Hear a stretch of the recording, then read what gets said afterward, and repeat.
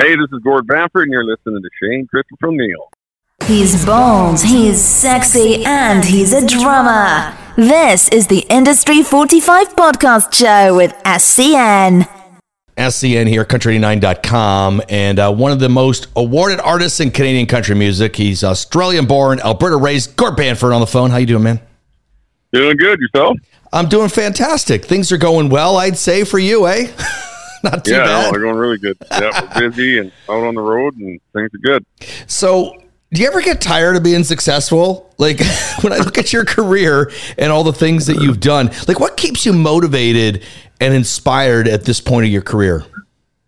Well, I think I love what I do. You know, I get to go out and play music and make a living doing it. And, you know, especially after the last couple of years of not being out there, it's great to be back and you know, really in a whole bunch of different situations, you know, small towns, big arenas, like, you know, been doing lots of stuff in these smaller communities, kind of where it started, and, you know, helping them get back on their feet a bit. And it's just been really good. So I guess, you know, until I, you know, don't enjoy being out on the road, I'll just keep doing it. Absolutely. I couldn't agree more. You have such a storied career, but like, what are you most proud of in that career? There's probably a lot of great moments, obviously, but is there one thing that really stands out that you're most proud of when you decide someday to not do this anymore, you're going to look back at? Well, my career's kind of gone to places that, you know, you don't really fathom. I mean, it wasn't like I planned it, but I'm very, very happy and blessed to be in the situation. But I think, you know, our charity work that we do, like our Gord Bamford Foundation has been going for 16 years now, and, you know, had a big year again this year. Now we're, you know, $5.5 million raised for, you know, charities and kids across Canada is probably, you know, the legacy that really would stand out the most for me when we slow down, and just being a part of that's been pretty amazing, and you know, something that, you know, really is, at the end of the day, kind of what makes it all go and makes you feel really good about things. Well, I'm glad you brought that up, because it was one of my questions, obviously, about the foundation, because it's very important to you. You're always giving back. Let me ask you this. What advice would you give to artists today? Like, there's so many great new up-and-coming Canadian country artists, and I understand that.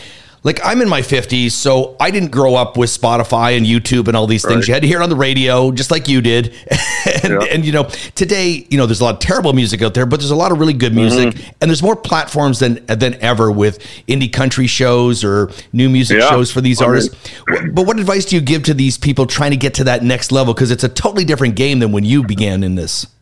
Yeah, I mean, it's pretty exciting for, I think, new artists nowadays. I mean, there's so many platforms you can get your music out on there to, you know, for people to hear it. I mean, you know, not having to necessarily spend a bunch of money on recording a full-length record. I mean, it's really a single-driven business now. So, you know, through social media and the streaming platforms, you know, it's easier to get your talent, your music out there. Now, it's still, you know, the big challenge is selling tickets, you know. So, right.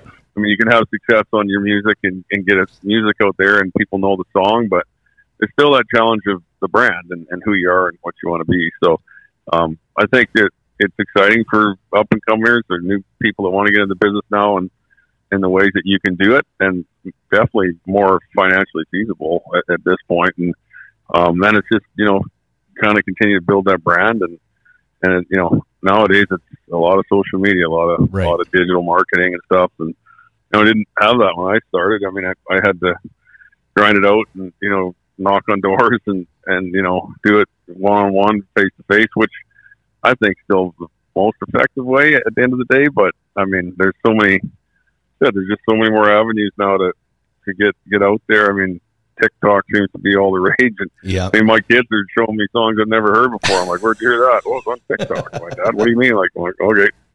Good, but and yeah, for sure. You used to have to go to the dive bar and promote yourself and play back in your day. I think that is a bit of the downfall is, you know, perfecting your craft on stage and being able to perform and put on a world-class show for people that want to see you. So, I mean, yeah, you can get your music out there, but, you know, getting out and playing isn't as easy as it was when I started. I mean, I got to play the club scene growing up. Right. Really cutting the teeth doing that. But yeah, it's one thing to, have a hit song out there, but you got to be able to deliver it when people want to come see you. So, that part's a little bit trickier.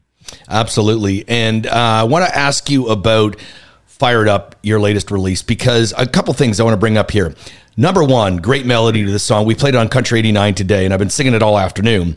And I kind of never even thought about the fact that I was going to be talking to you tonight. I was just like singing it because it was in my head.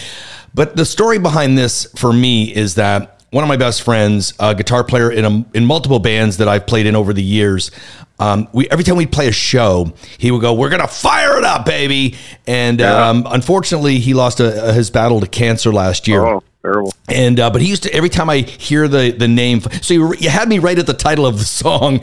But tell me about the songwriters on the song and what that song maybe represents to you. Yeah, I know it's taken a little while to get going on it, but I've had the song for a few years now. Actually, it was written by Buddy Owen, Phil O'Donnell, and Janae Fleener. And a guy by the name of what's his name? He writes a bunch of stuff for Cody Johnson. And I can't remember off the top of my head, but yeah, not a song I wrote. Mitch Logleby is his name, but not a song I wrote, but just real catchy song I've had in my catalog of songs for years. And I'm a guy that kind of I always go back to songs that I really like, even though they don't make that project. They might make the next project, and that was kind of the case with this one. And coming out of the pandemic, it was time to fire it up. Right. Let's get back at her. So it was kind of a perfect fit for summer. And we're actually heading to Australia here in August, and it is the Fire It Up tour over there. So it's I was just going to ask you that about your tour. So you're going to Australia. Now, you were born in Australia, right? Have you played there often or no? And tell me about that part of the tour. And of course, you're doing the Canadian Dirt Tour here, and you're making a stop about 15 minutes from my house at the Moose and Goose in September on the 28th, which I'm super excited for. So tell me about the tours that are coming up. Yeah, you bet. Australia's been a work in progress over the last decade, the last 10 years, and our music's done really well in there. Breakfast Beer was a big hit. There's had a few number ones, and of course, lots of momentum going in Australia, and then it was all shut down, as we know. So, kept releasing music, and now this is kind of our first tour over there. We're doing about 15 shows and some festivals. We're doing some opening spots with some of the bands over there that have done, kind of really well, and then we're doing some of our own shows. So it'll be interesting to see how that all has, panned out, and how many people are going to come out. But it's a great market. It's really similar to Canada. It's just a little bit smaller, and me being born there has been good. I've got dual citizenship, and they've kind of consider me a fellow Aussie now over there. So it's good, and my dad's there, and I've got brothers and sisters there too. So it's good, kind of get over and work and see my dad. And it took many years before I kind of rekindled my relationship with him. So it's been good to do both, and we're going to Australia twice this year actually. So August and then again in December. So we'll see how things go over there, and it's a long ways to go, but it's also a market that if you want to do well in, I have a bit of a history there, obviously, and a story. So you got to dedicate your time to going there, just like anything. So it's we're excited for it. So does this mean coming up at some time we're going to get like a Gord Bamford, Keith Urban tour? I don't know. I've been working with a band over there there's a band called the Wolf Brothers. I love the Wolf Brothers. Oh my God, they've got so many great songs out. Rich Redmond played on a bunch of their stuff. Drummer for Jason Aldean there, who I know very well, and he sent me some songs years ago, and they're a great band, man. Yeah. So that's who I tour with, and I've had them in Canada. And there's a guy over there by the name of Lee Kernigan, who's kind of like the Garth of Australia, or I guess he'd be kind of like what I do here. But I'm managed by the same management team there. So we've been, the Wolf Brothers thing was kind of the plan was to kind of scratch each other's back. So they'd come over here and I'd go there. And of course they haven't been here because when I haven't been there. So we were kind of rekindling that, and they're great. So I'd love to see them live.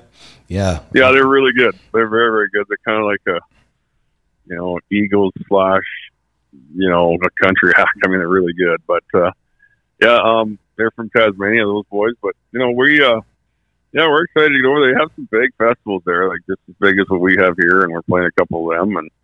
And they're really passionate. The Aussies. The only difference over there is the Aussies will come out at 10 in the morning versus our crowd comes out more about 5 or 6 at night. So a little different, but yeah.